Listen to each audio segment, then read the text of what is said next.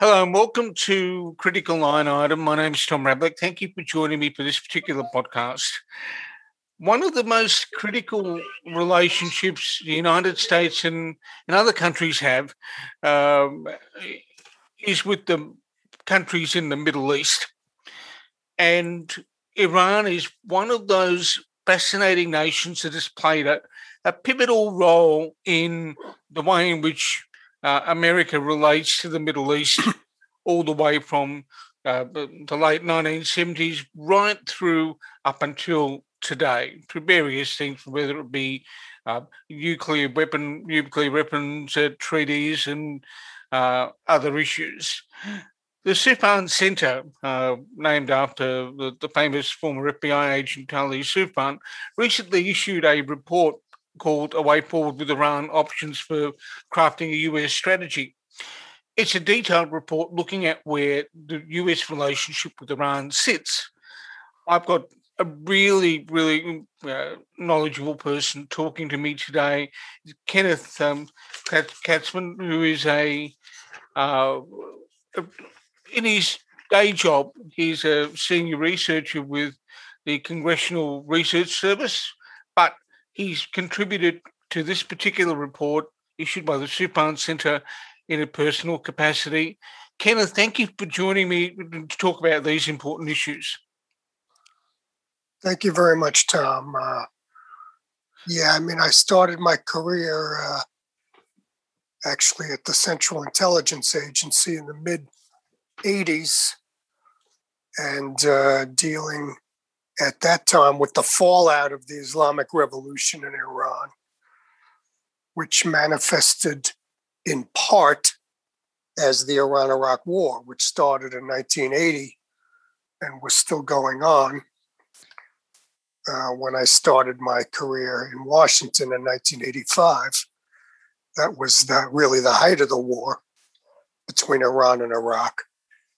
And the United States was backing Iraq against Iran because of the fear of the Islamic Republic and its permutations. So I was at CIA. Then I was in the private sector for a couple of years, 89 to 91. So right after Ayatollah Khomeini died in 1989, I went to the private sector for a couple of years, defense consulting. And then I landed at the Congressional Research Service in 1991, which was the aftermath, right after the Desert Storm War against Saddam Hussein to expel him from Kuwait. Remember, partly with our help or tacit backing, as you remember, Saddam actually won the Iran-Iraq War. And Iran was very weak at the time. Saddam was very strong. And he was building weapons of mass destruction, and he was feeling his oats, I suppose you could summarize it. And then he invaded Kuwait in 1990, as what I would say, what others would say was an overreach, hoping to perhaps control the entire Gulf and Gulf oil supplies. In so doing, he was very emboldened, maybe because the U.S. would back him against Iran. Maybe he thought the U.S. wouldn't react if he invaded Kuwait. I don't know. But anyway, President George H.W. Bush did react, said this cannot stand. And we had the Desert Storm War against Saddam Hussein. And right after that, I landed at the Congressional Research Service to follow.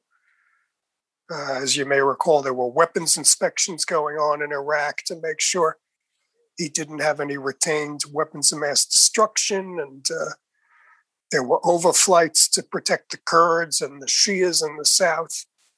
There was an uprising against Saddam after that war that failed. So there was a lot to work on. And of course, I was working on Iran too. I did a book, my PhD thesis was on the Islamic Revolutionary Guard Corps of Iran.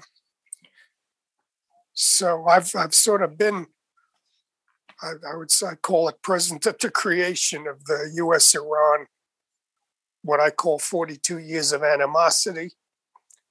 It's been a very difficult relationship. It is almost never improved.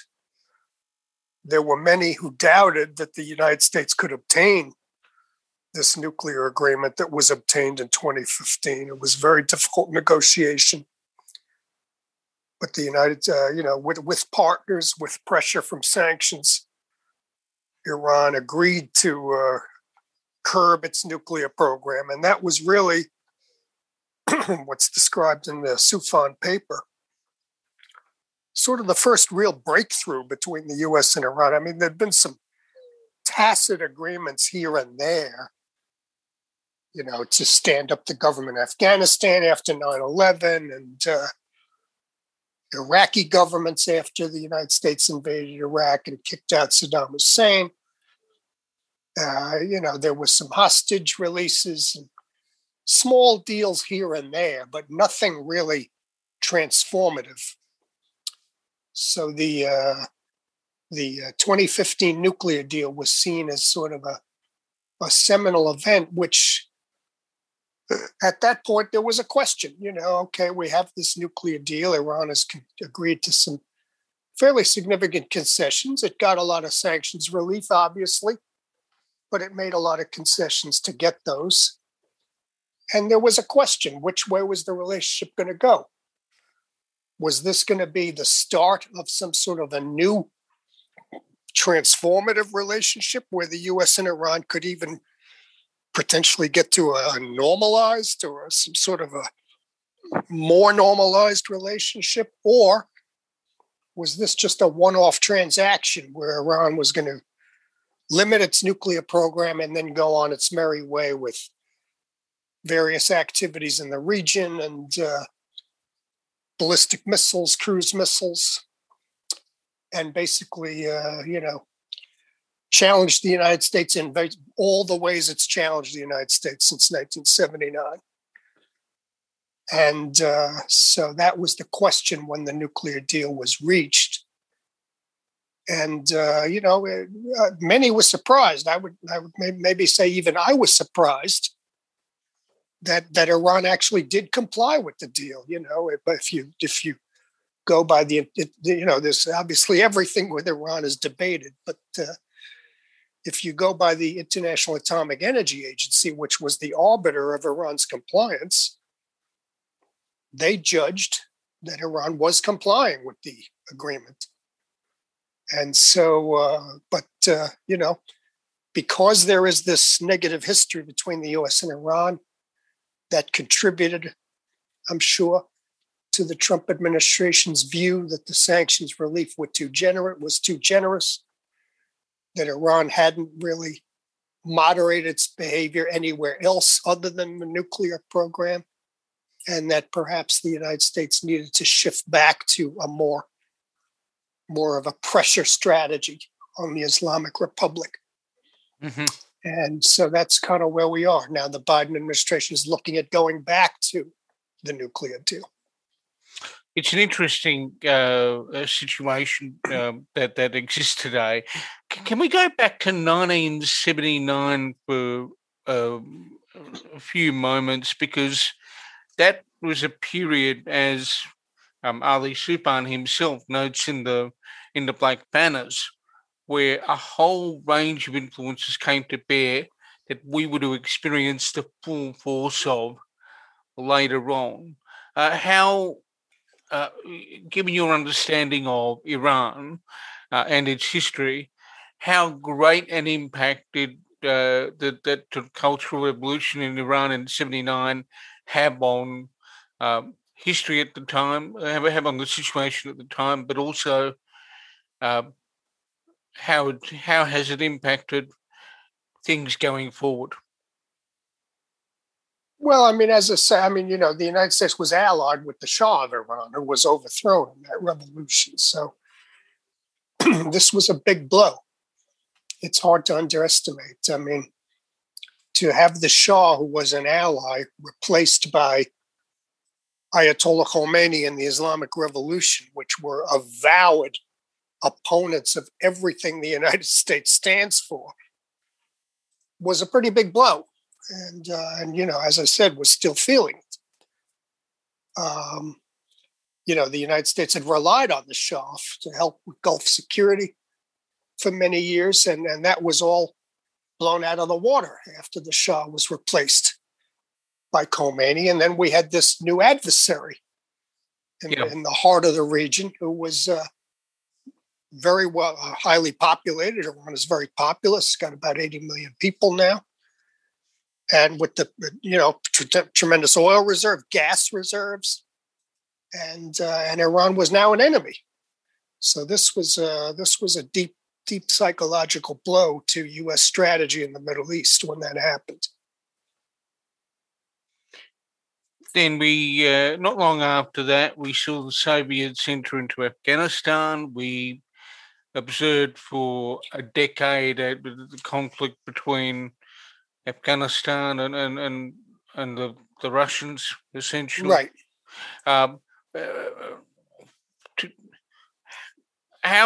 You've obviously observed it more closely. I was in what we call secondary college here in Australia when all of that was going on. So I came back to it. You've watched it more closely. How did that then shape the US attitude towards countries in the region? Well, as I say, we had lost this major ally. Not only that, but Iran was the font of a new trend in the region, which was Islamism, Islamic fundamentalism, the idea of Islamic government, and that had permutations beyond Iran. Obviously, the Iranian Revolution spawned the Hezbollah movement in Lebanon. It certainly influenced the formation of an Islamist Palestinian movement, Hamas, which went on to do substantial damage inside Israel through terrorist activities. The Mujahideen in Afghanistan were certainly energized to some extent by the Iranian Revolution too. They were motivated, by Islamic ideology to some extent, some of the Mujahideen parties more than others. And they were fighting the Russians there, Soviet Union. Iran itself wasn't that much involved in fighting the Soviet Union, but the Mujahideen were, along with Islamist Arabs, which ultimately became Al-Qaeda. Remember, bin Laden, Zawahiri, the blind sheikh who did the first Trade Center bombing in 1993. These guys were recruiters of Islamist Arabs from Egypt, Saudi Arabia, the Gulf, to fight alongside the Mujahideen in Afghanistan. And that ultimately became Al-Qaeda. So Iran, the idea of, Islamist government, Islamic government, this had permutations well beyond the Islamic Republic of Iran. We're still seeing the ripples, aren't we? Because of even recently, we have had evidence of Iran-backed militias attacking US bases in the Middle East. To what extent, over several decades, has Iran been that state sponsor, if you like, of terrorism in the area? That's been said, but how would you characterize their involvement in that space? Well, I would recommend actually another Soufan product that I contributed to. It's called Iran's Playbook, Deconstructing Tehran's Regional Strategy, which I was an extensive contributor to, which lays out Iran's regional strategy. And I personally, in my work, try to steer away from the model of supporting terrorism. Now, obviously, a lot of the groups Iran supports have committed acts of terrorism, do commit acts of terrorism. That's true. I wouldn't dispute that. But if you look at the sweep of what Iran is doing, what it's doing is it's cultivating, it's helping form militias throughout the region and then nurturing them into larger movements with political power in Lebanon, Iraq, trying the same strategy in Yemen right now with the Houthis. Yeah. And what they're trying to do is develop so many different avenues to attack their enemies and hold countervailing power against their enemies, such as Israel, such as Saudi Arabia. It's really more of a defense strategy. So I think to say that it's supporting terrorism, there's truth to it, but that really doesn't capture what Iran is really trying to do. It's a very, what I would say, a sophisticated and intricate strategy that Iran has in the region. Okay, I think I get what you're outlining. If we can explore this for a moment, is any involvement or any activity that involves organisations that might be seen as being terrorist groups is a subset of a broader strategic objective. So it's not just a shall we say a state-sponsored terrorism as a tool to deal with certain things. Right. I mean, when I refer to it in my work, when I give speeches, when I'm on panels, I refer to it as Iran's support for armed factions. I don't specifically refer to it as Iranian support for terrorism. Okay. I refer to it as Iran's support for armed factions in the region, which I think better captures what Iran is up to. Is it? I'm interested by the your use of the term armed factions.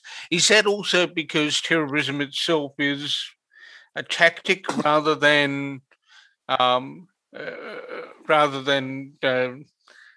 necessarily the best way to describe a group of people doing stuff? Well, these are people have looked at this. I think this whole concept of terrorism more extensively than I have, including Ali Soufan, I'm sure. But obviously, he's looked at it more thoroughly than I have. But I mean, let's look at Hezbollah. I mean, Hezbollah was committing acts of terrorism, I would say, early in its career, and even, but what we've seen over the past, I'd say, 6 or 7 years is that they've really gotten away from what we would call classic terrorism. It's more of, there is armed action against Israel, but even more so, there's exercise of political power in Lebanon. So to describe Hezbollah just as a terrorism movement or a terrorist group, that might have characterized Hezbollah, early in its career, but I think it doesn't explain the totality of what Hezbollah is now. Hezbollah is a political movement. It's a political power inside Lebanon itself. Yes, it still has an armed faction. Yes, they're still maybe looking for opportunities and maybe even carrying out some acts of terrorism against Israelis around the world. Yes. But primarily, it's seeking now to, I would say, exercise political power in Lebanon and shape events and decisions inside Lebanon itself, often to Iran's advantage. Okay. Yeah. The other thing that fascinates me is that we've got commentators in Australia who've looked at the Trump administration, and they spend a fair bit of time analysing the Trump administration. Certainly, people who are similar to Fox commentators over in the US, who have a particular loyalty towards Donald Trump in their analysis. And one of the things that keeps coming up, and it concerns me, and I want to test whether you share the same concern, is that the minute Joe Biden responded earlier this year to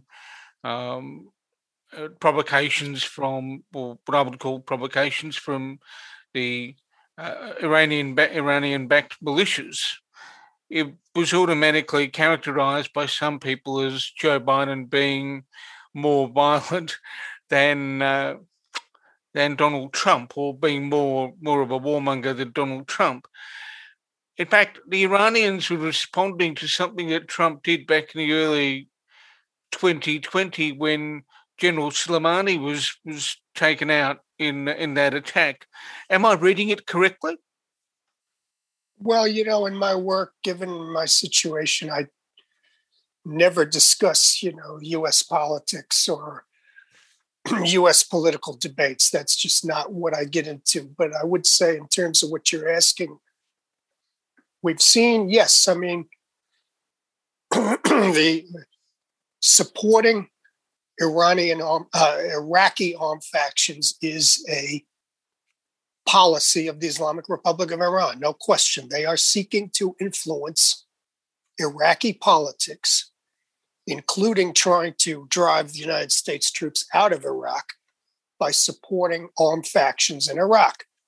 Several Iran-backed Shia militias are supported by Iran. There's no question. And as part of Iran's effort to exert influence, and as part of Iran's effort to push back on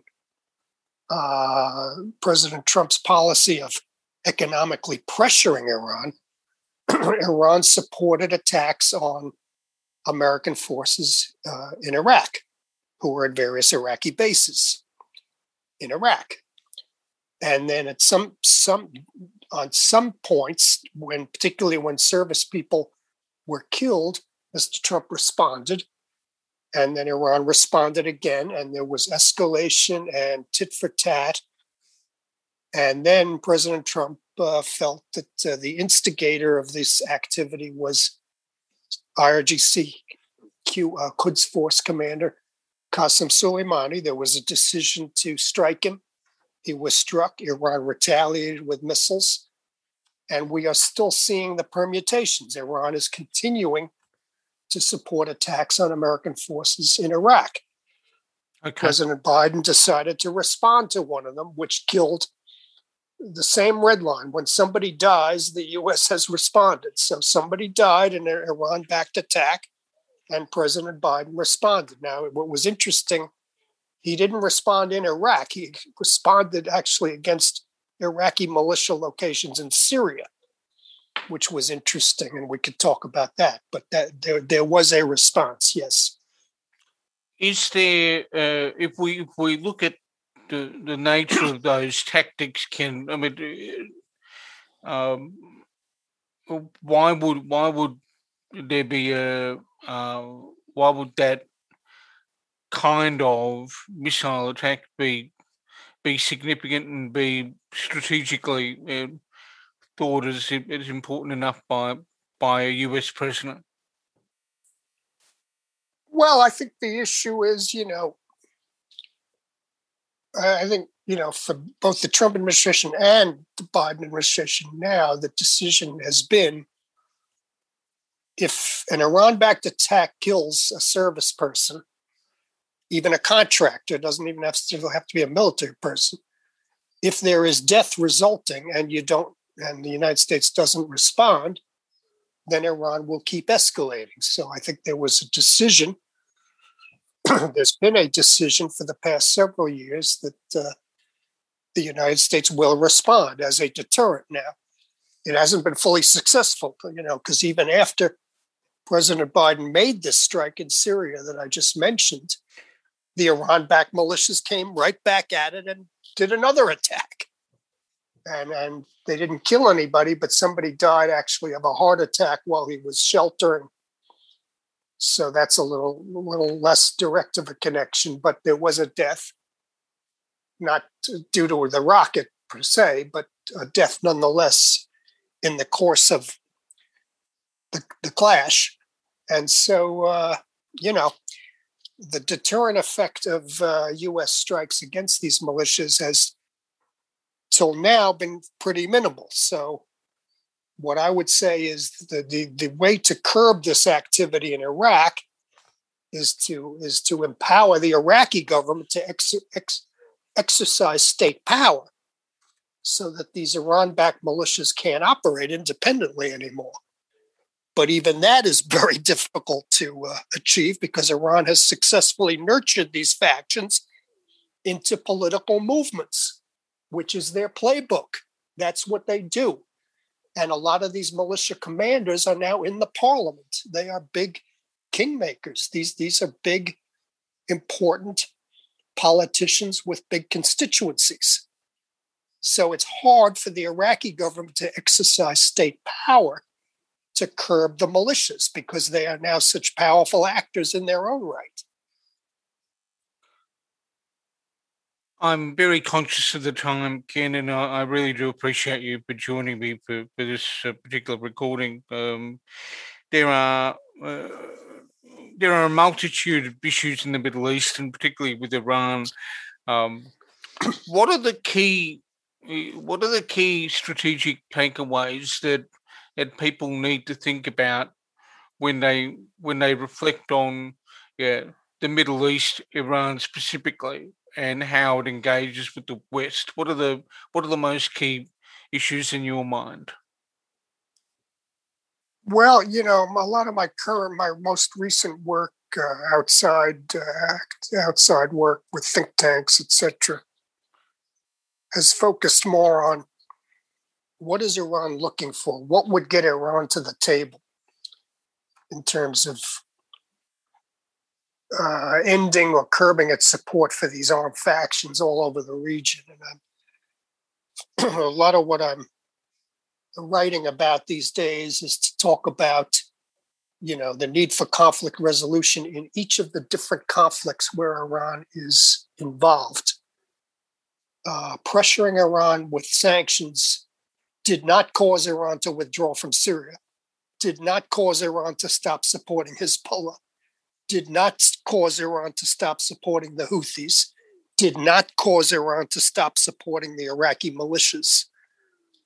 The sanctions have had very limited effect in accomplishing that. And Iran is not really willing to talk about unilateral curbs in, let's say, a new or expanded nuclear deal. Because Iran's view is, look, everybody's interfering in these conflicts. We are not going to be told we cannot interfere, and everybody else is still allowed to interfere. So Iran will not discuss that diplomatically. So the issue I'm writing about recently, or trying to at least, is what are the ways to resolve the various conflicts that Iran is involved in, such as Syria, such as Yemen, because Iran will come to discussions about a multilateral solution for these various places, these various conflicts. They are willing to discuss, solutions that if the conflicts end, then Iran will stop interfering. Yes. But does that discussion then, people can come to the table, but is the determinant about whether Iran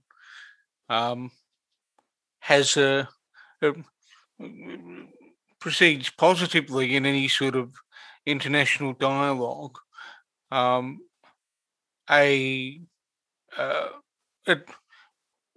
administration in the country in question or countries in question that they favour politically, because it would seem to me that they would be more inclined to back a solution in various jurisdictions that is Islamist in nature. Well, of course they are going to bargain hard for their choices. Absolutely, they are going to bargain very hard for their choices. But there are times when Iran is willing to compromise. I mean, they did. Let's look at Iraq. They have accepted the appointment of various prime ministers who were not their first choice. Okay. Haider al-Abadi was not their first choice. They accepted it. The U.S. and Iran came to an agreement on him. The U.S. came to an agreement on Mr. Maliki originally. They accepted the appointment of the current prime minister, al-Kadhimi, even though he was clearly not their first choice.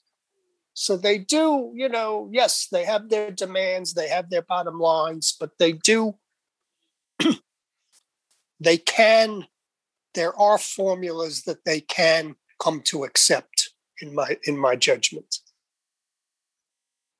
Okay. Now, you've done an extensive amount of work on the Middle East and Iran, Iraq over the years.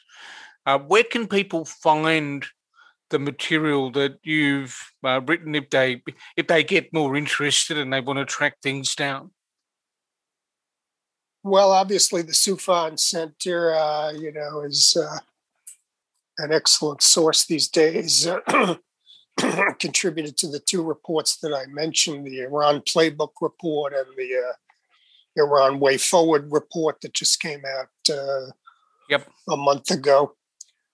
I've done some writing for the Atlantic Council, the Gulf International Forum, the Arab Center DC, the Arab Gulf State Institute of Washington. So I'm doing some writing with various think tanks, but my work for the Congress, obviously, it's we don't circulate it necessarily among the public, but there is a public website. But we don't promote. We work in my official duties. I work for the U.S. Congress, and they're the main consumer of my work there. That's important work, which you've been doing since the early 90s, and hopefully they continue to get the benefit of your expertise in the years to come. Kenneth Casper, thank you for joining me for this particular podcast. Thank you, Tom. And that's been an excellent insight into the Middle East and Iran particularly. So thanks for that.